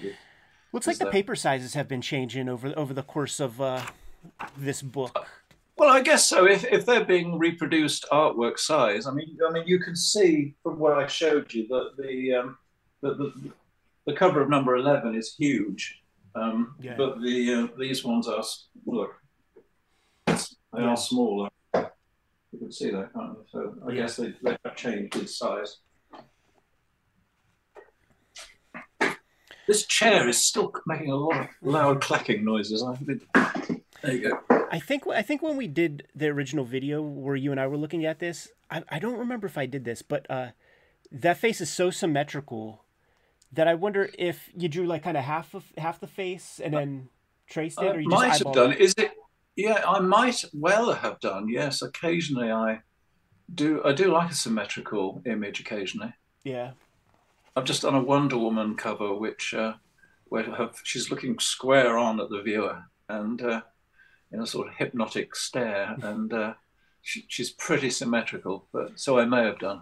But so, isn't the mouth a little bit askew? Right. Not very Possibly much. The just eyes. A little. Yeah. Brian, as we progress through this book, do you get a sense of yourself getting confident, as an artist? Because I look at like some of these pages and it feels like the layouts, the compositions, they're just incredible. And I wonder if that's something you remember developing over the course of. Yes, I think by the time I mean, from a technical point of view, using the brush and the ink is a technical challenge because the brush only stays good for a while. I never really liked a brand new brush, and occasionally, eventually, the brush would get old and clogged up, and I would sort of do this. There it goes. You end up with bristles that don't actually, and they're not the same length, so that when they impact on the paper, the two prongs of the brush separate. So you end up trying to draw a line, and you end up drawing two lines by mistake. But when I was drawing the 30 probably pages of the Dark Judges, I was really flowing with that. The tools of my trade were behaving very well, and I was sort of motoring with it. So I guess you could say I had a degree of confidence. Now we've got one of those glare effects on the left, haven't we? Would that be artist tape for the white and the acrylic ink over top of that? Now you might be able to tell better than me because you've got the book in front of you and I've just got a little screen. Does that look like white out to you? You know what? I was going to say no, but then I see like little bits right there, and it looks like I see little some pieces. I don't know, maybe cleaned up a little bit. I don't think I could possibly have painted that sky and not painted the white. I think that is got to be white out, isn't it? So I mean, for instance, the sky would have been done as a wash. And could this little blaster piece, this orange and yellow, could that be markers? Would that be crazy for you to use a marker? Do you know something? You could probably tell better than me on that occasion. It looks like I might have. I mean, it would have been a pen. It would have been definitely a. I mean, I could have even used crayon, sort of. Yeah, there are blue lines in this green that are just like straight lines. It's hard to. It could easily have been like Derwent crayons or something. Just anything really to try to put a little bit of color in there.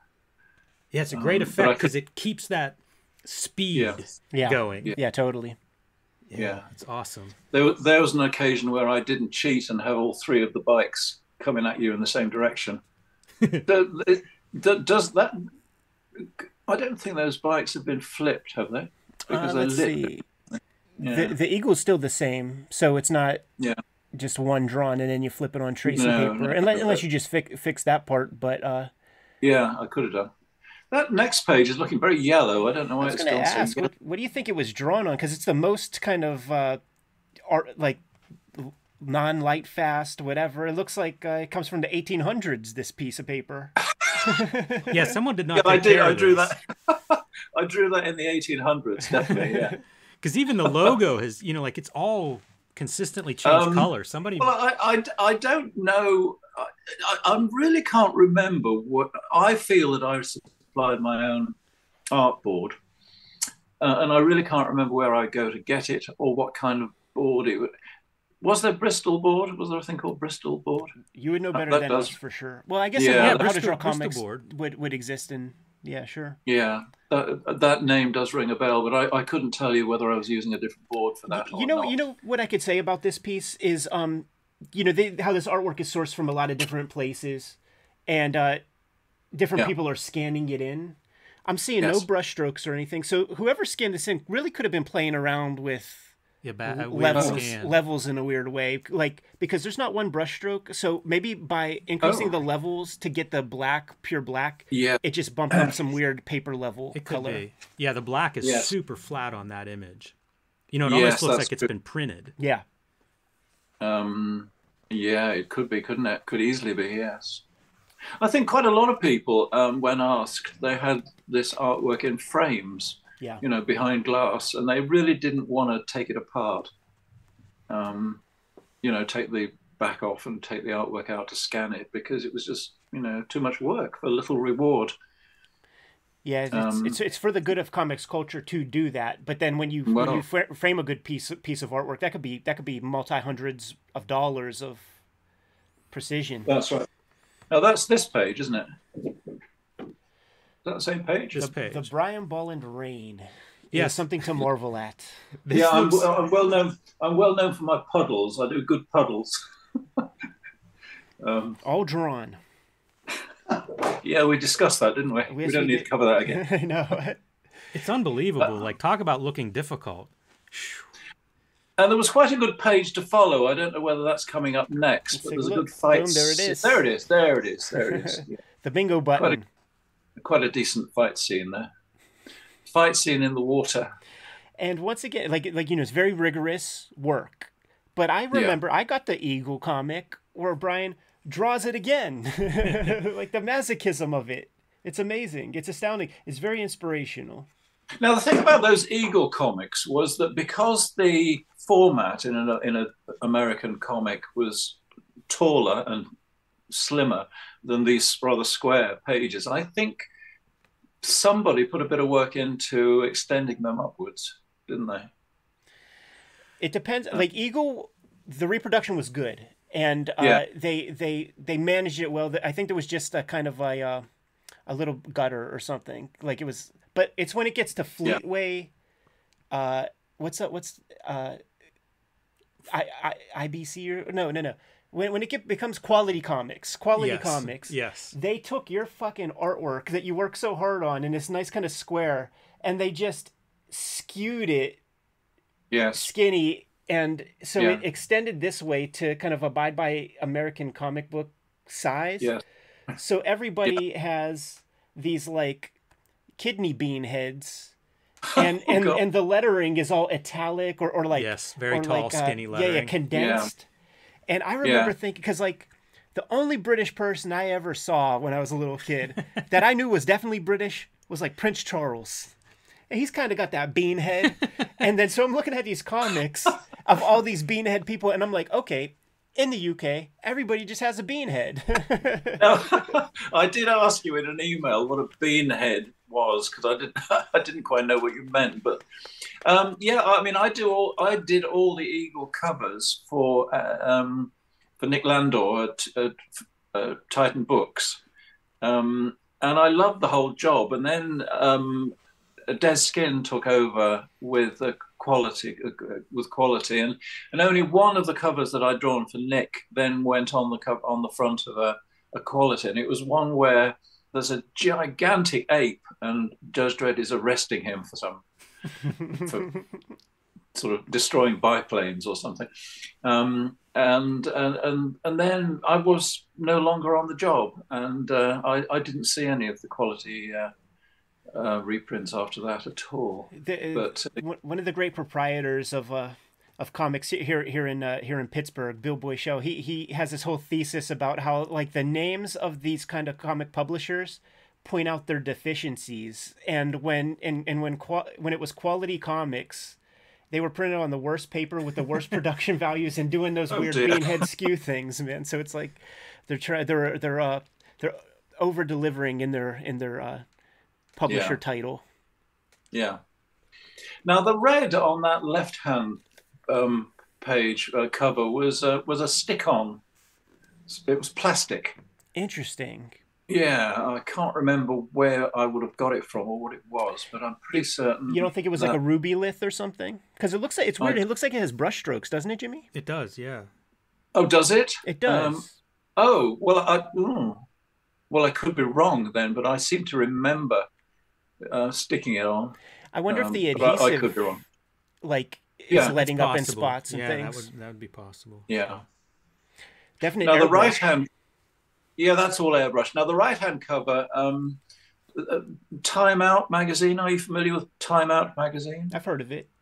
Yeah. Well, Time Out magazine started as a little, we call it A5, sort of one of the underground, because in the 60s we had kind of hippie underground alternative magazines like Oz and Friends and what were the others? And Time Out was one of them. But so it covered a lot of left field kind of Germaine Greer and people like that were in it. And then it was doing film reviews, and then it was doing TV listings, and then it got bigger, and it became the guide to London. It was a weekly magazine that covered just about. It had features at the beginning, and then at the back it would have film reviews and what was going on in the theatre, and eventually it would have all the TV listings. And somehow they had cottoned on to the fact that this Judge Dredd was popular, and I was very pleased to be asked to do the cover.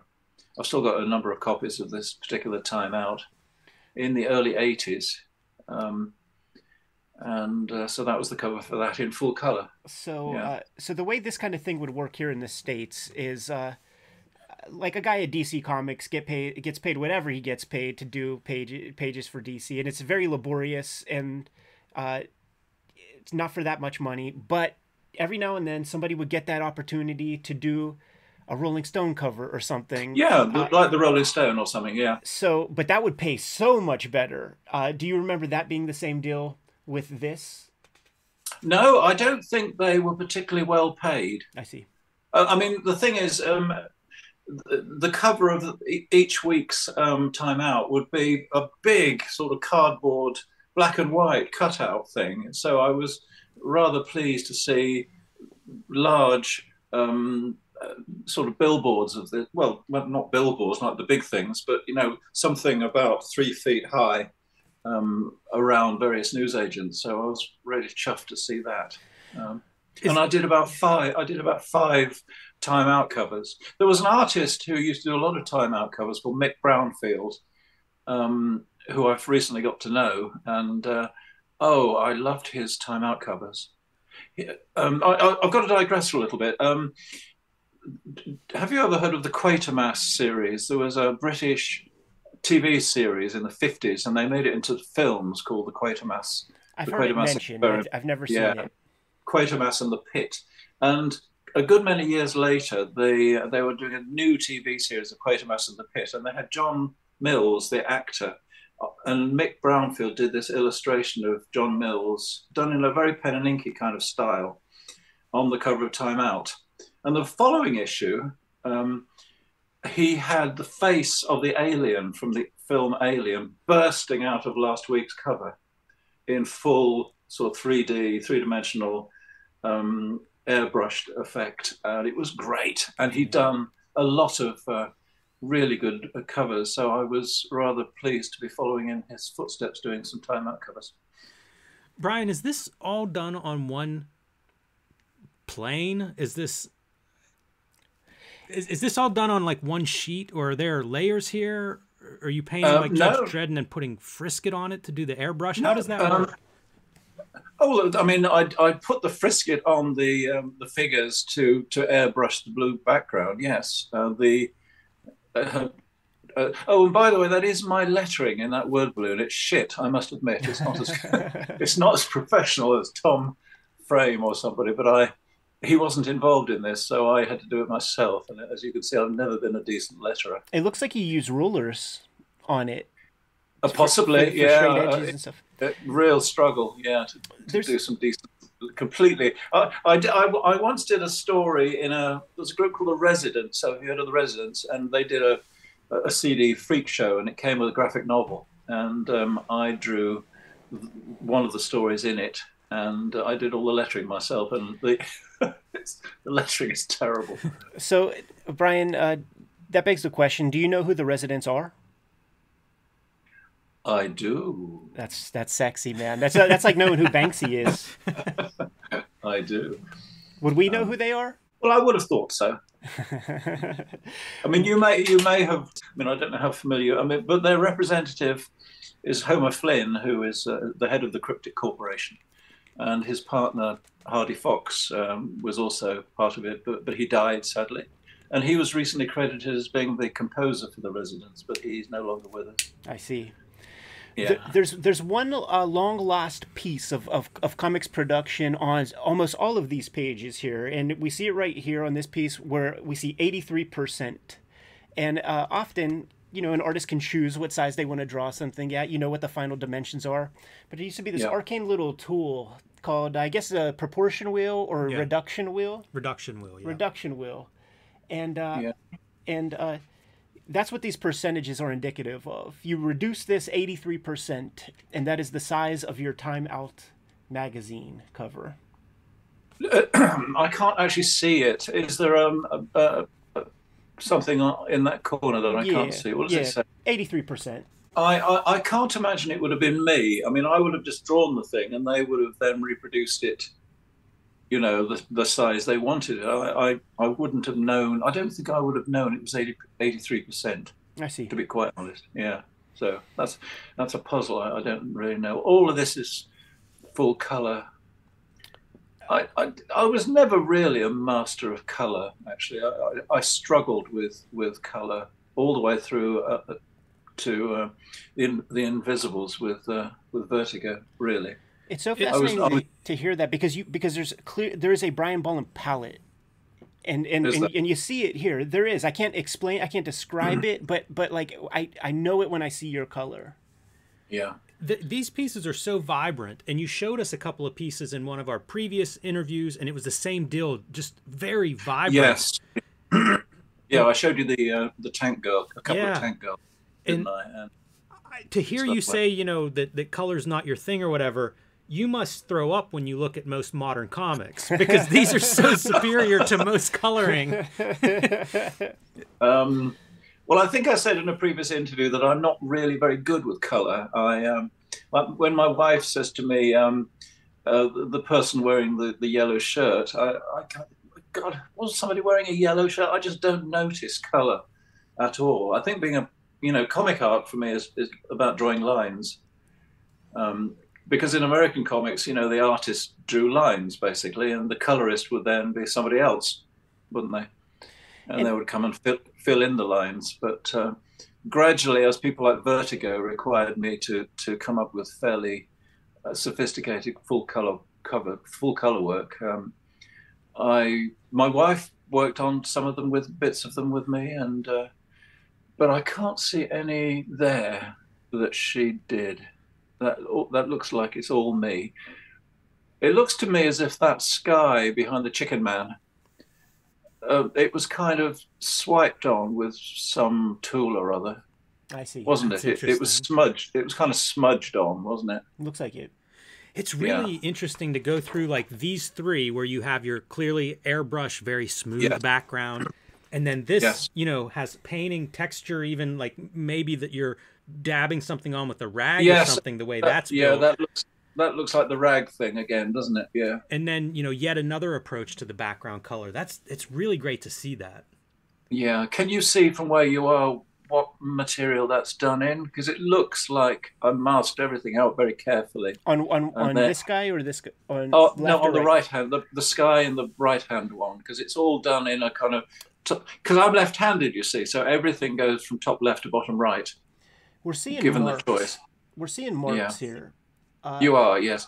That must have been put on possibly with a rag, or not a rag, a handkerchief or something like that. I would bet that the yellow was airbrushed on there, because there's the stuff that's not yellow, like, is where the marks are, oranges and things, and it feels like there's a layer of cake up here compared to down here. Yeah, like it's so opaque up here. Yeah, I wish I could tell you, but I haven't got it in front of me. So and there's so much precision required too, man, in the pinstripes. Yeah. I mean, think about pinstripes. I remember a friend of mine was really amused with me because whenever I drew Zatanna, I was always very interested to try to get the fishnets on her legs going in the right direction.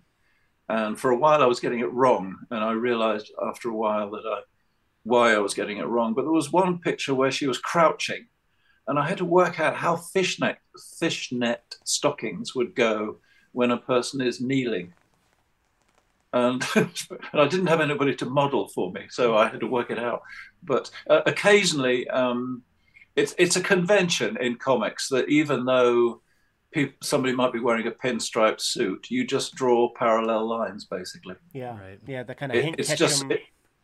Yeah, it's just something that's kind of forgiven. Every you know, it's an affectation of comics that occasionally you just draw, even though their knees are bent or their arms are bent, you just draw parallel lines because guilty as charged. Absolutely, absolutely. Now that was was Gary Groth in charge of Amazing Heroes? It was a Fantagraphics fanzine, wasn't it? If he wasn't, Kim Thompson was. Yes, it would have been, yeah. And it was the European, the British invasion, really. I don't know whether it was a European invasion, was it? It shows to show like it's all Europe to us, man. Yeah. Although over here we've just voted to be out of Europe, so that's true. God, yeah, not me. Oh, a political statement there. I should say out of that. We have a self-portrait of Uncle Brian here with a residence pin, by the way. That's when I wasn't wearing the white beard that I currently. Yes, a residence pin. I've sneaked all sorts of things into my work, you know, all sorts of references. I'm a big fan of the group Ween, and I've occasionally drawn the Ween logo, especially on Tank Girl covers. But yeah, there's a residence pin there. Ooh, the Titan Eagle years. Oh God, all those crappy little pencil roughs. And that's what that is. That's just to show the editors a direction. Yes. Before every cover, I have to show them what my idea, and I tend to come up with the idea. Well, sometimes they specify something they want, but I often just do a rough on spec, and so I used to do like 3, and then I think I may have said before that they always used to choose my least favorite of the 3. So eventually I cut it down to 1. It's incredible how that works. It always goes that way. And then it lets you know like why they're the editors and you're the artist, because taste, you can't go to school and learn taste. I remember reading a Paul Rand book, and he would talk about doing one proposal. Like you don't get choices. Like when he did like the cover for, the logo for Next Computer for Steve Jobs. You give me $150,000 and I provide you a logo. There's no talking about it. Yes. Brian, how big would these be? Did you work a standard size? Well, we have a thing here called A4. They are the A sizes. You get paper in A4, which is about 11 inches high, I would say, by say 8. Mm-hmm. Now the thing about that, I can't remember the actual figures, but the clever thing about the A sizes is that if you were to flip that page, so there were 2 of them, that the proportion would still be exactly the same, but as you flip it over and double it in size, the proportion going that way remains the same ratio. Right. So we have A5, which it's such a nice feature. It really is, because we don't get it with our 8.5 by 11. No, we don't. No, we always got to do things difficult here. Oh, really? Well, we are somewhere between metric and imperial over in this country. We still drive in miles, and we still fill our gas tanks with full of gallons. Although I think on the pump actually that's not true. I'm lying. I think liters? It does say liters now, I think. How about inches? But yeah, we still use inch. Well, I still use inches and feet, but my son, probably being 26, only thinks in metric. And of course we have Celsius, in temperatures, which makes sense to me because when it's 0, it's freezing. Of course, which is very convenient. The metric all makes sense to me. Like I'm just going by what we were taught because they're telling me to. But the metric is very, very sensible. Celsius is very, very sensible. I think it's a sinister commie plot myself. Oh my! What have we got here? we got the rough for the first cover, and then the final piece. Yes, that's right. Yes, yeah. So that rough is pretty tight. Would that be autograph projected, or are you just gridding or eyeballing? No, I will be autograph projecting by then because this is well into the 80s, and I think I would have bought myself the autograph book by now because it's pretty much the same drawing, isn't it? Yeah. Now I remember this cover getting the mechanical color treatment, like with Ben-Day dots and all that. Like whenever it's printed, I wonder what these registration dots are for. Well, I would imagine it's so that I don't know quite. I would imagine it's so that the color would have been put on by some means that I didn't know. Right. Possibly blue line, or no, it couldn't have been blue line. Could it? It was a mechanical process with the dots, but I guess when those layers go on, you want to make sure that they're reasonably aligned. It was such a striking cover, to launch a series with, to really launch a character to a new audience. It was, wasn't it? Yeah. Plus, they did the right thing, and every story was a Brian Bolland story too.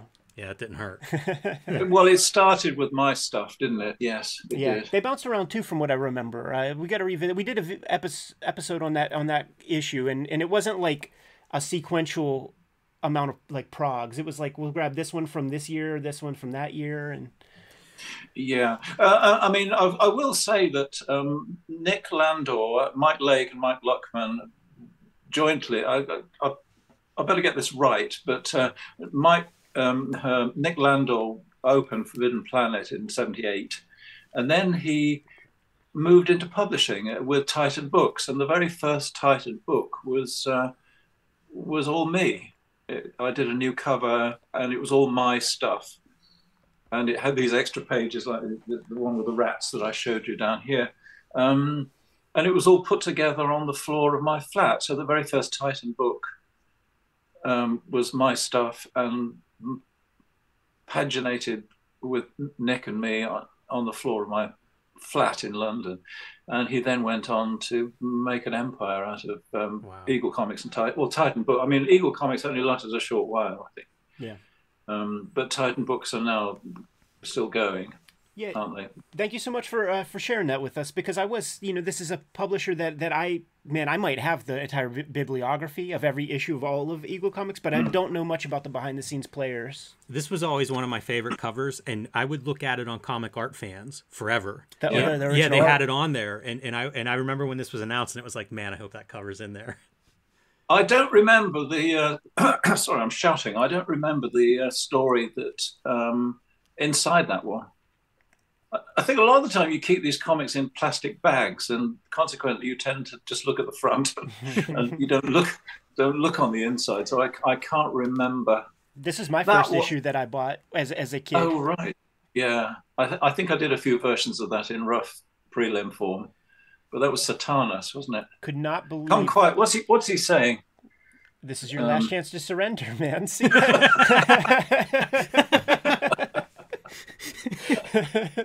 Of course. And he's trying to arrest the plant in the previous one, isn't he? See, this very much feels like the Forbidden Planet kind of composition. It does. It's very much.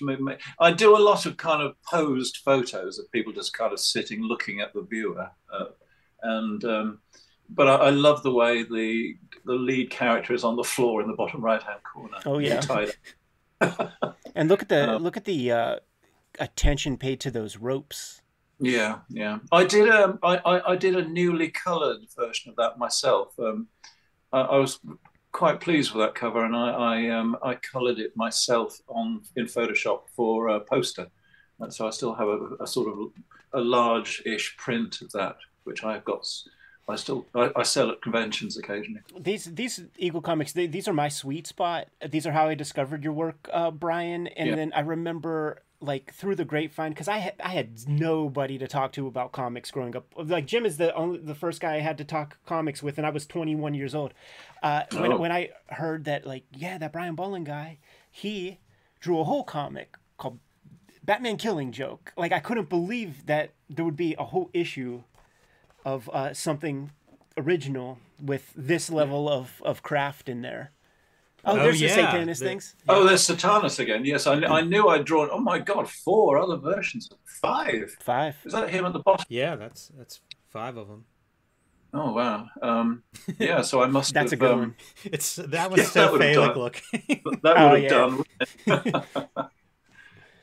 And there's that's a classic. Oh yes, that one. Yeah, I did I was repeating ideas on my DC covers. So I think one of my Camelot covers, number 10, I think, was very much like that. It was completely side-on view of King Arthur and some of the others kind of being shot at, and it was all side view on. You said the magic word, Brian, Camelot 3000. Do you think that in the future you could join us and talk some Camelot? Yeah, if you've not had enough of me by now. Impossible. How about the lighting on that right there? It's amazing. All of these covers are so impressive to me because of the amount of like energy and the scale they feel like they feel bigger than the cover. Totally. It's great. And that eye, you know, like as a point of interest, we talked about Alex Toth earlier, and I always think about him doing demos on like how you create a point of interest, and that eye is such that point of interest, that round spot in the middle of the darkness. Yeah. Very striking. I'm wondering whether I would have posed for the hands. I mean, those hands are lit fairly drastically, aren't they? Yeah, I don't remember posing for that, but great knuckles. Yes. Good knuckles. I like a good knuckle. Yeah. and the inking approach creates a very, like, I know this texture, you know, it's a very tactile texture, and it's all done through the kind of noodling. Yes, I've got a tendency to be a little bit too technical drawing-y about my inking. Some of the time my inking is very a sort of kind of parallel, you know, the lines are. But I always admired. We covered Neil Adams. I always admired the anarchic inking style of Adams, and I try to remember to do scruffy lines every once in a while. One of the places where you did it well was in the it was the Eagle cover that was the big tank coming down on Oh yes, I remember that one. Is that in this book? I don't know. No, if it is, we're getting there because it's like the Carlos Esquerra issues. Yeah, I think I spent a long time just scratching back and forth with a pen for that. Now that's that cover I was talking about, the Block Wars, where they're all kind of falling to their deaths, but meanwhile they're all shooting each other. It's so good, man. Yeah, it's not a particularly conventional looking composition, is it? Really, but it works, I think. Yeah, and what's again? Now, on the right is pretty much a repeat of that panel from the rain story we looked at earlier. Yeah, this is what we talked about earlier. Where I'm like, and then he chose to do that on the cover. Like, it's incredible. At all of that. This is another one that's very evocative of like an EC cover. Sure. To me, like one of the war comics or something. Even shock suspense stories, man. Yeah. Let's go on a fishing trip, Jimmy. I just took out some insurance on you. Yes.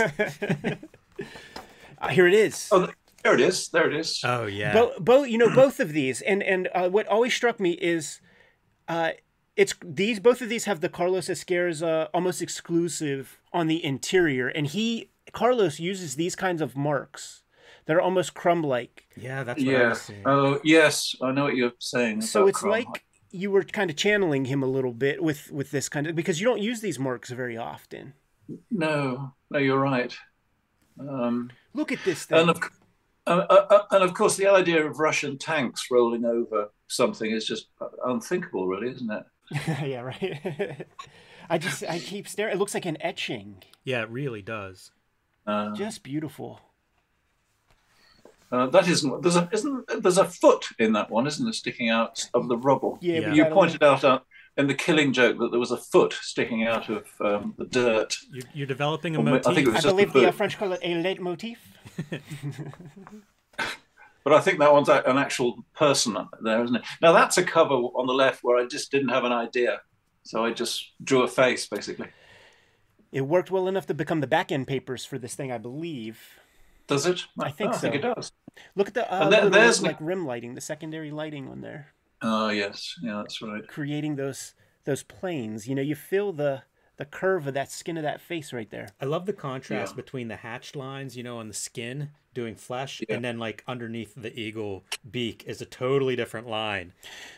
Yeah. Often like this kind of, it's like a 5 o'clock shadow kind of hatching. Now, on the right is it's one of those occasions where I repeat the same cover again, but in a different context. Yeah, genius. I did that with some Animal Man covers. I actually pretty much repeated that cover on an Animal Man on one occasion. Did they ever put a book together? Like we got this Dave McKean book that has all the Sandman covers. Did they ever do that with your Animal Man stuff, or just no? No, I mean there is a DC cover book, you know, a collection of a lot of my covers, but I really can't remember what was included in that.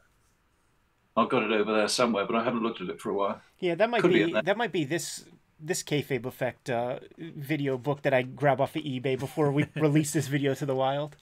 I remember this cover.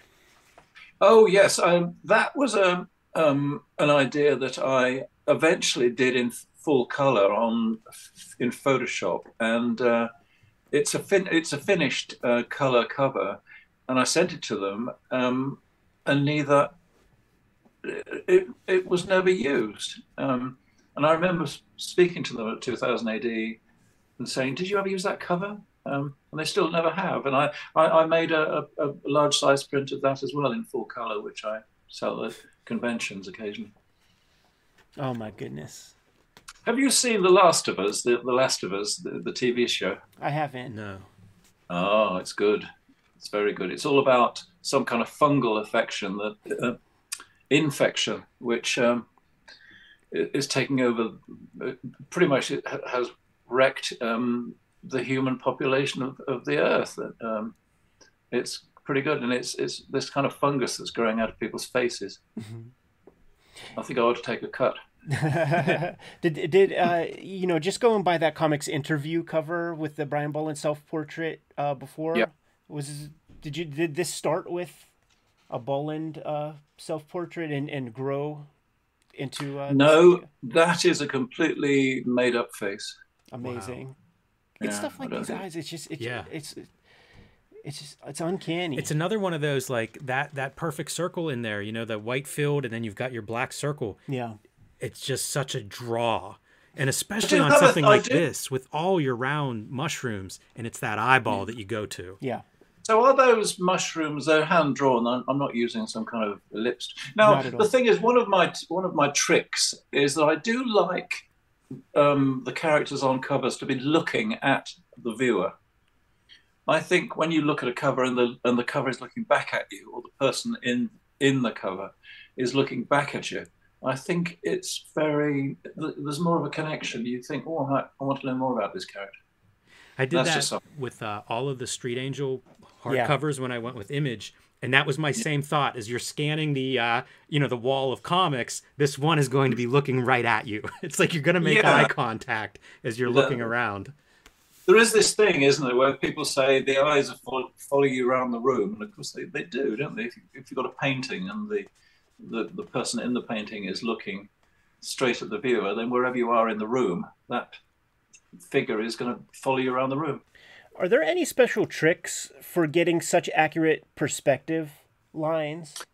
I do remember doing that, and I think that's where my technical drawing obsessiveness came into it. There are ways of, I mean, that's an occasion surely where I just painted the black bits, isn't it? I can't see any white out on there, can you? No, not at all.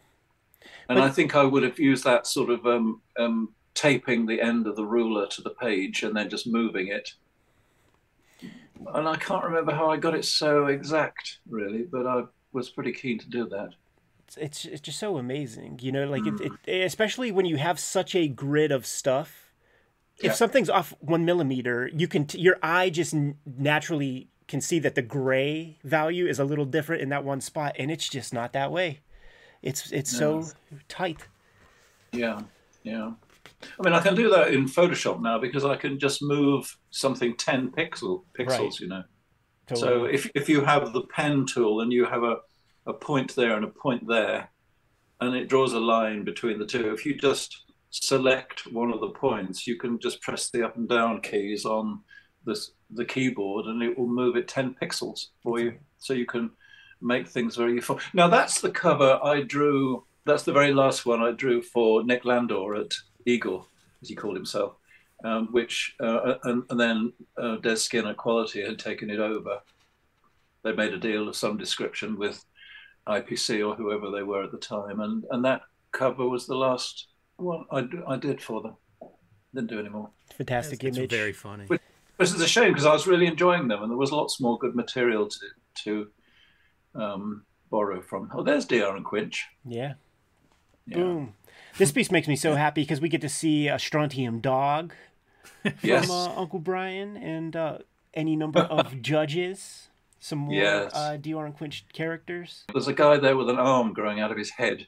The Gronk is down there on the left, sort of just in front of the girl with the single hair sort of growing out of her foread. Yeah, the Gronk. Oh yeah, there's the arm guy. There's the arm guy, yes. And, that's amazing. Because a lot of characters there that got. I did a newer version of that cover with a lot of new characters on in full color. Because I've continued to do covers occasionally. I did one recently for their 45th anniversary issue, which I think is up there somewhere. Another strong set. Look at this thing. This is a thing of nightmares. Yeah. Yeah. I have no idea where those ideas came from, but we've got DR and Quinch. I really like DR and Quinch, and so it was a treat to just draw them on the cover. There he is, covered in spiders. Yo, so awesome, and the lighting, you know, like you got these legs coming off, but you still see all this accurate lighting in between. You never get lost. Not a terribly good Adolf Hitler, though. It doesn't really look like him. You don't need too much to get it right. Like there's nobody who's going to confuse him with anybody else. Yeah, that's true. Oh no, he's got the trademark mustache, hasn't he? I just can't get over this because there's something like childlike about it, but then to see it like it does feel like something a kid would draw, and then this is like let me do the real drawing of it. Right. It's very Carlos. I'm sure it would have been a Carlos creature. Yeah. I can't imagine I would have made that up. Oh God! A little there's DR. DC. Now you do know what that is a swipe from, don't you? Yeah, it's a Flash. Mm-hmm. It's Showcase number 4 from 1950. Is it 6 or 7? I can never get it right. But it was some say it was the very first. It was the beginning of the Silver Age, wasn't it? When superheroes were brought back from the dead, really, in 1950, whatever it was. Let's go to the early years. Yeah. Awesome. Now, this is some really, really early stuff. This is probably before I'd really settled into Judge Dredd. And these Future Shocks are shorter strips for 2000 AD. So was that you were new to this enterprise, or was it a speed issue? Like we could. No, I was new. It was pretty new. I think that was before I even did my first Judge Dredd. I think we're moving into early stuff now, aren't we? Oh, we're moving into Walter the Wobot. Now that guy top left, that looks like a swipe from a real person, doesn't it? The guy who's got the other fellow. Oh, this guy right here. That guy there, it looks like a real person, but I don't know whether I might have found a face like that and pinched it from. There you go. It's a good face. I couldn't say. Had to get a lot of story in on these comics. A lot of I used to be able to do one of those a day. I mean, not every day, but they were weekly. But I could. I was living in Chiswick, which is a part of West London, not far from the Thames, and I do remember sitting in a room drawing those sometimes in a day. Great lettering and perspective. Yeah, I was looking at those. You're not giving yourself any easy things to draw here. Never does. No shortcuts. It's a big lesson. I do have most of that artwork here, by the way. All these Walter the Wobots. I supplied those myself. Because they're not very saleable. I've not really had anybody offering to buy them off me. Oh, you will now. You're going to be getting some Facebook messages after this video goes live. Okay, well, let's have the offers coming my way then, please. I think I was doing some very cheeky. There's Adolf again on the right. That dates me talking about that sort of stuff. And we haven't had the Don Martin character crop up yet, have we? Yeah, I mean, that's quite early, because the Judge Dredd in the bottom left-hand corner, he still had that round-shaped helmet, right, and the round-shaped eyes as well. So it must have been quite early there. It must have been, yeah. Such a point in time too, man, yeah, where pirate radio is a thing. Long gone. Oh, there's Don Martin. Oh yeah, there's Festa Besta Testa from Don Martin, yes, and there's a kind of a hunchback again character. I loved Don Martin's cartoons, so it was an affectionate swipe out. Oh yeah, that's clear on the page for sure. Yeah. Feels like early use of that texture, that rag. Is that what texture? Yeah, probably. Yeah. It's neat to see some of those things that you would do, years later, or continuing through your career, seeing some of that stuff on these early pages. One of those credit stickers came off recently. I've got it lying around here somewhere, but I can't find it. Like, I've always known 2000 AD to have the credit boxes and things, but like, what was the idea of the art bodger or something that Kevin O'Neill did? Like, what was that? They talk about it. I think we were art droids, weren't we? Well, I'll tell you exactly what. I mean, it's worth checking out a really lengthy interview with Kevin. Kevin was we were all pals. We sort of used to go to the pub once a month together. Dave, Kevin, Mick, and me, and I knew him as one of my friends, and I never really knew the extent of Kevin's work and how great it was. But the thing I didn't really appreciate at the time was that all through up till the time of 2000 AD, not only did IPC not return artwork, but they also didn't credit any of the artists. But when I don't know whether DC and Marvel were crediting people in 1977, but when Kevin was working in the art department of 2000 AD, he talked somebody, and I can't remember the name. He did say who it was, into putting these stickers on where he called us all art droids. And even the members of the editorial staff, you had sort of robot versions of them. So now this is a really early thing. There was a comic called Action. Yeah.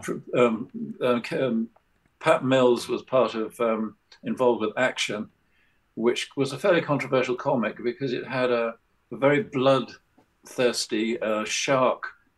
Hookjaw. Was he called? Hookjaw, yes. And it came under a lot of criticism because it was quite graphic, and that was in Action. And this was, I think, probably my first, or pretty much my first interior job for IPC was this. This future sports stuff is funny because that shows up in 2000 AD early on too. With I think it's the Dave Gibbons stuff. Harlem Heroes is like some kind of weird. Yes, well, Harlem Heroes was in the first issue of 2000 AD, wasn't it? I mean, it was in number 1, right? Prog 1 with Harlem Heroes. Yeah, I mean, we've been just doing Power Man, which was a black Superman basically, and I think they thought Dave would be perfect for Harlem Heroes, which was like the Harlem Globetrotters, wasn't it? Boy, and making you do these bikes early on too. Right. Yeah, was this was based on a film, wasn't it? Was this called Spinball, or is this strip called Spinball? There was Rollerball. Rollerball. That was Rollerball. Were they on motorbikes?